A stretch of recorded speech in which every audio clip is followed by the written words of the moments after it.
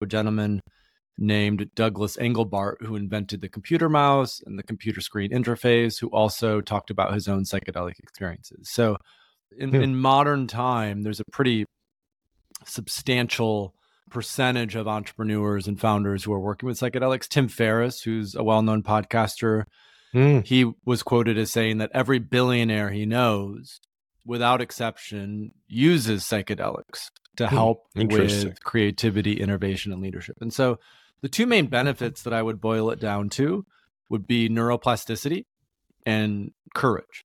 And neuroplasticity is the ability for us to learn quickly and adapt to uncertain situations. And every entrepreneur who's either building a business or running a business knows that there's a lot of uncertainty. We have to make choices and decisions without all of the information available.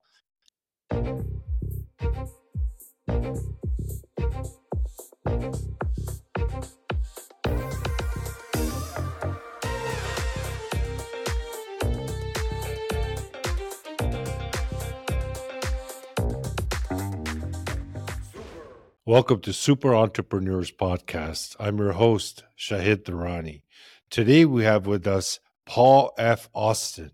Paul is a leading figure in psychedelics, founded Third Wave, guided millions safely through a transformative experiences, featured in Forbes, Rolling Stone, and BBC Work Life. He merges psychedelics with personal and professional success. Welcome to our show, my friend. Thank you, Shahid. It's great to be here. Yes, glad to have you. You mentioned that psychedelics is like a skill. Can you elaborate on that? It's a great opening point. A lot of people hear about psychedelics, especially those who are fairly new to this whole world, and they feel maybe like they're interested or curious about them. They've maybe seen some of the research or media that's come out about it, but they're a little intimidated by the fact of working with them. And so to help ease that process, I compare psychedelics to learning how to cook or learning how to write or even learning jujitsu, like a martial arts, where there's like beginner ways to start so you can get a sense of how do I work with what we might call altered states of consciousness. And as I deepen that practice, just like when you learn how to cook better, just like when you learn how to write better, just like when you become a brown belt or black belt in jujitsu, you have a certain level of mastery in that skill set. And that's why I love microdosing so much, because a lot of people hear about psychedelics and they think, oh, I don't know if I want to take 3 or 4 grams of mushrooms, which would be a high dose, or I don't know if I want to go drink ayahuasca necessarily, but microdosing feels like a way that I can dip my toe in, get a sense of how does this feel? How does it affect me? What are the types of impacts? And then as they observe that and notice that, then they can look at, oh, do I want to deepen that practice? Do I want to potentially work with a coach or guide or therapist when working with psychedelics? And so framing it as a skill just helps us to know, if I use this with intention, if I commit to the practice, then as I master this skill, what people find is they're more present, they have more creativity, they can communicate maybe difficult things better. So there's all of these other, I would say, secondary benefits that come from learning how to work with psychedelics in a skillful way. That makes sense. So are these legal? Yes and no. And so it really depends on the jurisdiction that you're in. One of the projects that I started was a legal mushroom retreat center in the Netherlands, because in the Netherlands, psilocybin, which is the active ingredient in magic mushrooms, is legal. And so with a Dutch co-founder, we were able to host retreats there where a lot of Americans would fly over and people from other countries would come and they could legally work with psilocybin mushrooms in the Netherlands. In Jamaica, it's also legal. And then in a lot of Central and South American countries like Costa Rica and Mexico and Brazil and Colombia, psilocybin mushrooms, as well as something called ayahuasca, is legal. Now, when it comes to the United States, it depends on the type of psychedelic. So there's a substance called ketamine, which is commonly known as an anesthetic. It's been used since the 50s in emergency rooms. And about 20 years ago, people found that, ketamine also has fantastic effects on depression and suicidality in particular. And so ketamine is totally and completely legal in the United States. It can be prescribed off-label for depression. There are tens of thousands, if not hundreds of thousands of people who in the last, especially since COVID, the last 3 or 4 years, have worked with ketamine to help them with anxiety, depression, and just overall mental health. Now, when we're looking at psilocybin mushrooms, they're following a somewhat similar path as what cannabis followed in the United States, in that certain states are legalizing psilocybin mushrooms. So in Oregon, you can fly to Oregon right now and legally work with psilocybin mushrooms. And it's the same in Colorado. Colorado has also legalized psilocybin mushrooms, but in every other state right now, they're illegal. The final thing that I'll mention is there's a drug called MDMA, which a lot of people know as ecstasy. And MDMA is on the verge of becoming approved by the FDA. It will happen next year in 2024 to treat PTSD. So by probably September or October, physicians, prescribing psychiatrists will be able to prescribe MDMA to clients of theirs that have PTSD. And they found in that research that MDMA-assisted psychotherapy, so it's not just, here's MDMA, but you can just go take it at home. You do it within a therapeutic setting with a guide or a therapist.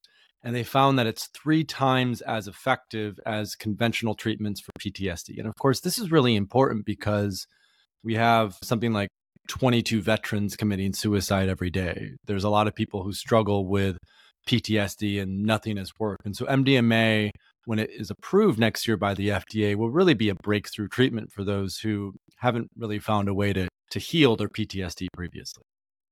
Okay, but would you consider these addictive? Yeah, so what's interesting about psychedelics is a lot of people hear about psychedelics and they think, oh, these are illegal for the most part.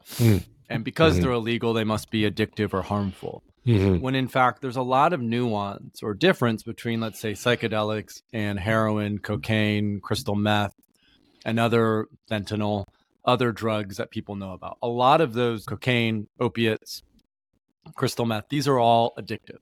Psychedelics are actually anti-addictive. Psilocybin, which is in psilocybin mushrooms, is the safest drug available to us, legal or illegal. It's safer than alcohol. It's safer than tobacco. It's safer than cannabis.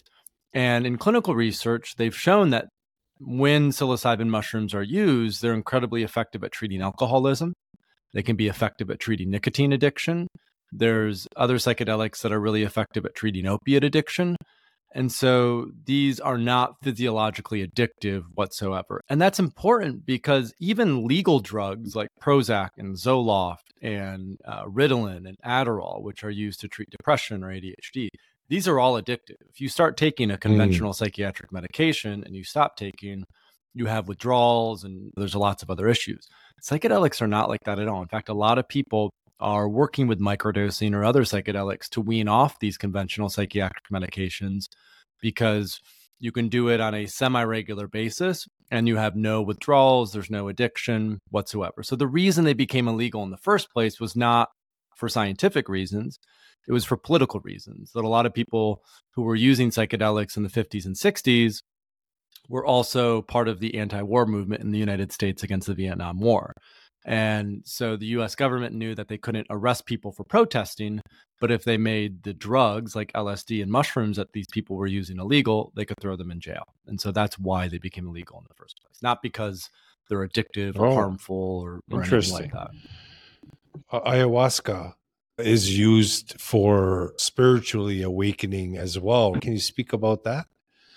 So ayahuasca is a tea. It's made from 2 plants in the Amazon.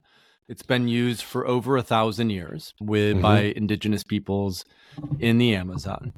And the experience of ayahuasca, the main, I would say, psychoactive in ayahuasca is called dimethyltryptamine, DMT.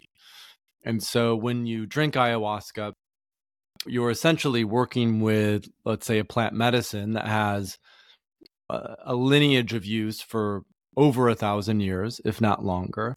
And research has shown that ayahuasca can be particularly helpful again, at treating depression, addiction, PTSD.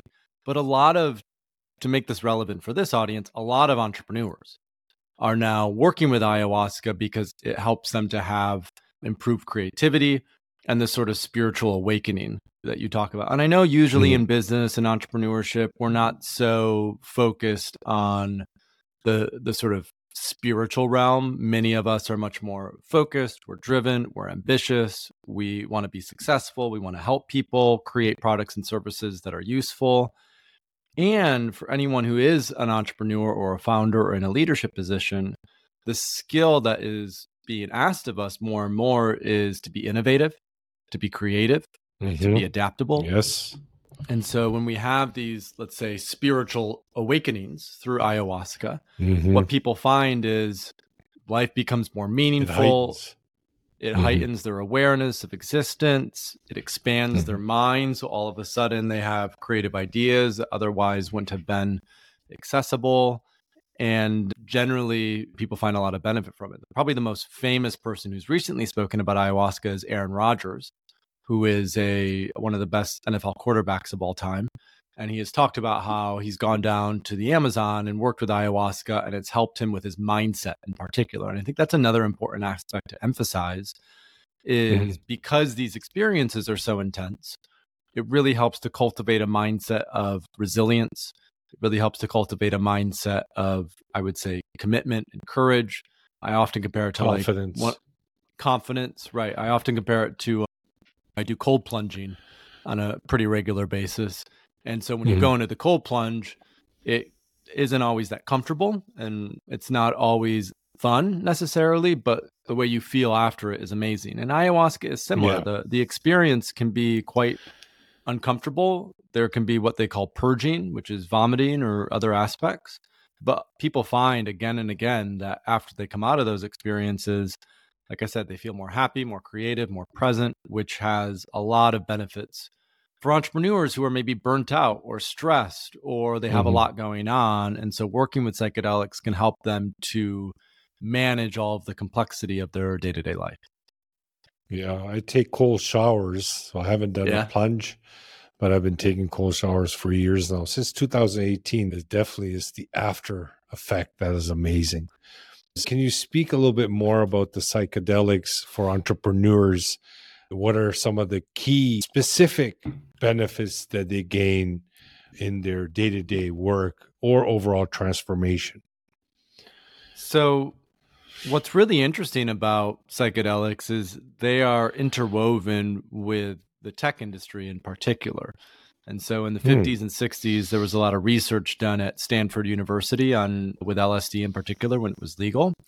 And a lot of those people in Palo Alto who were part of the experiments or were around in that period of time, they went on to become some of the most prolific inventors or CEOs in Silicon Valley. Steve Jobs is the most well-known example, but there was also a gentleman named Douglas Engelbart who invented the computer mouse and the computer screen interface, who also talked about his own psychedelic experiences. So there's in modern time, there's a pretty substantial percentage of entrepreneurs and founders who are working with psychedelics. Tim Ferriss, who's a well-known podcaster, he was quoted as saying that every billionaire he knows, without exception, uses psychedelics to help with creativity, innovation, and leadership. And so the two main benefits that I would boil it down to would be neuroplasticity and courage.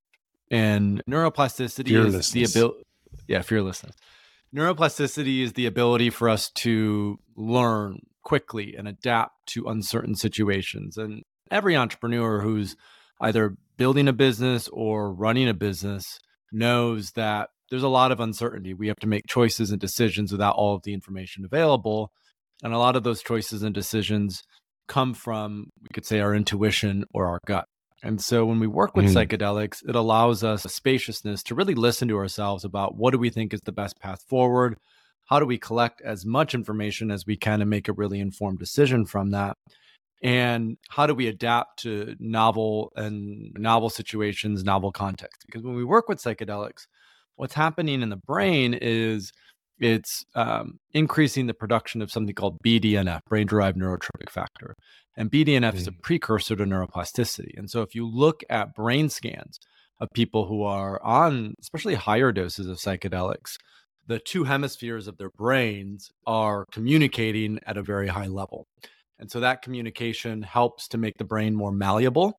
And when the brain becomes more malleable, we can learn quicker and we can adapt quicker. So I would say that's the first core benefit. And the second is, like you mentioned, fearlessness or courage. That being an entrepreneur, we often have to strike. We're pioneers. We have to make courageous decisions without all the information available to us. And sometimes in our everyday life, fear and the constriction of fear can hold us back because we don't think we're worthy, or we don't think we're going to get it right, or whatever that is. And when we work with psychedelics, what's happening in the brain is there's a tiny little almond-sized thing that's deep in our brain that's called the amygdala. It's also called the reptilian brain. It's the oldest part of our brain from when we were mammals hundreds of millions of years ago.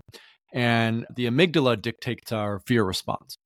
And so whenever we're faced with a difficult situation or we have to confront something that's challenging, the amygdala is starting to ratchet up and make us a little bit fearful. And so what psychedelics do is they downregulate the fear response from the amygdala. And so all of a sudden then, as an entrepreneur, we can actually make choices and decisions not out of a place of fear, but out of a place of fearlessness or courage. And so working with psychedelics will often help people to go, okay, this is where I am. This is where I want to go. What's the discrepancy between what I want to create and where I am? And how do I have the courage to bridge that gap? And psychedelics often provide a sort of vision or clarity on, okay, this may be difficult or challenging to do, but I feel like I'm confident, I'm equipped, and I can actually create the thing that I want to create. And a lot of it, again, comes down to this sense of less fear, more openness, more courage, which allows creators, entrepreneurs to be fearless. Yeah, they get into that creative state. Once you take out the fear component, you take bigger risk. And to be honest, in entrepreneurship, it's all about risk taking. And risk management as well, discernment between, okay, this feels like a great idea, and I know these are all the potential assumptions, and this, so it definitely helps with taking risks. But I think what's important to emphasize is they don't have to be uncalculated risks. In other words, when I work with psychedelics myself, I have a lot of insights or downloads, or maybe I should do this or do this.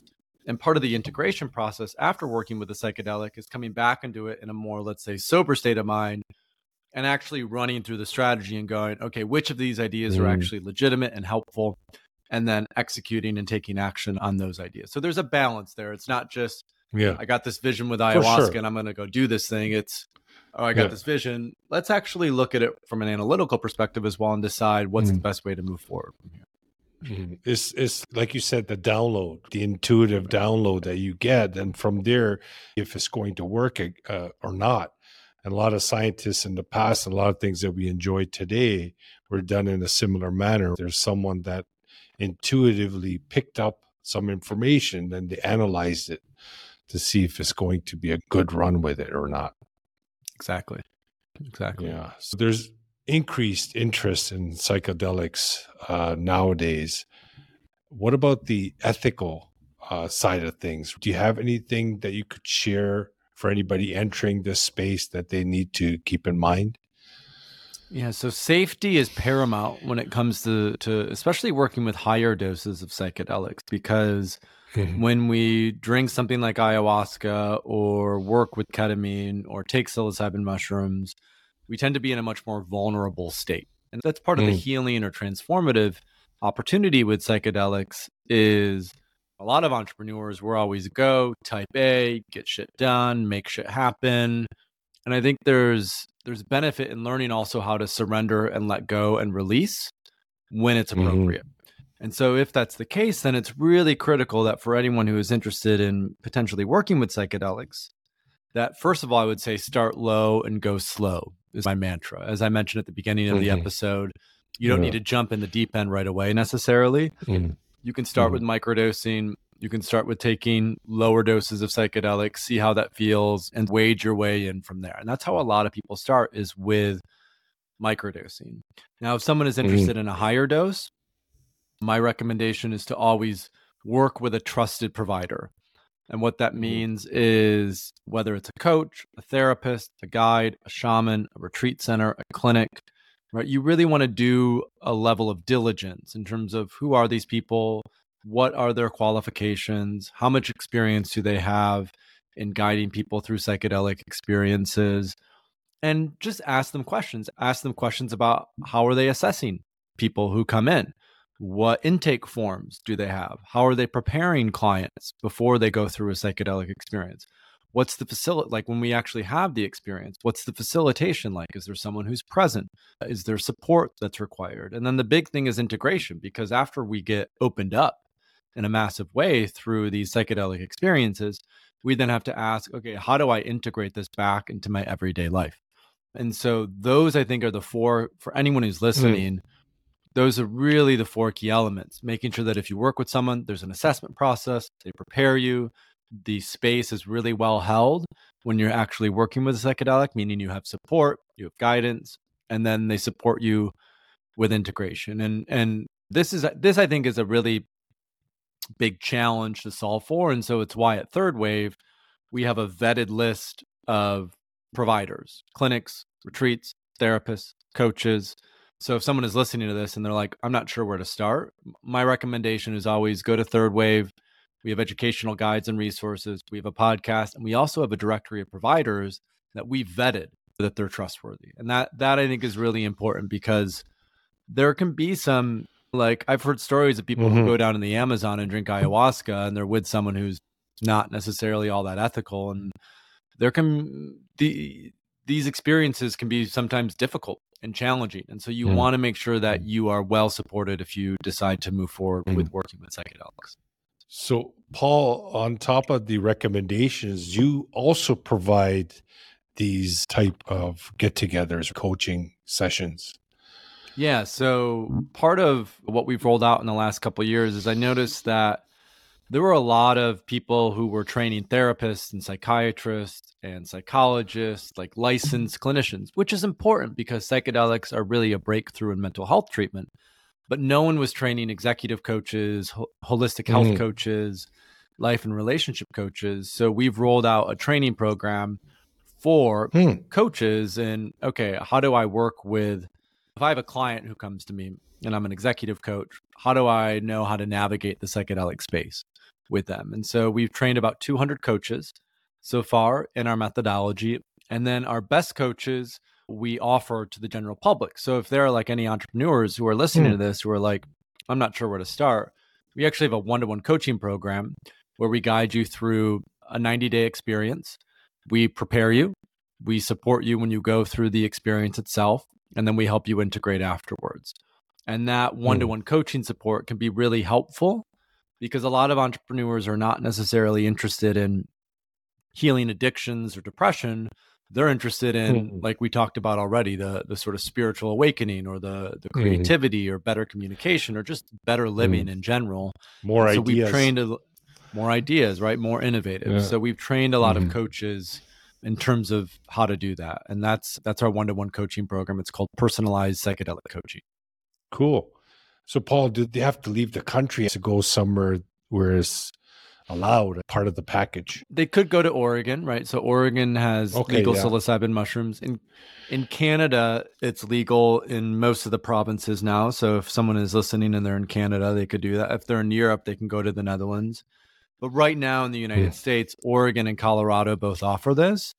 And then a lot of people will, as part of our program, we do some things like in your own home, so to say. And so a lot of people are actually, they're growing their own mushrooms, or they're sourcing their own substances. And as long as they have a sitter, a guide who is there present with them, people don't necessarily have to travel to Mexico or Costa Rica or the Amazon to do this. There's more and more opportunities to do it in the safety of your own home. That's wonderful. It was great talking to you, Paul. This is great information. I'm sure it's going to add value in the marketplace.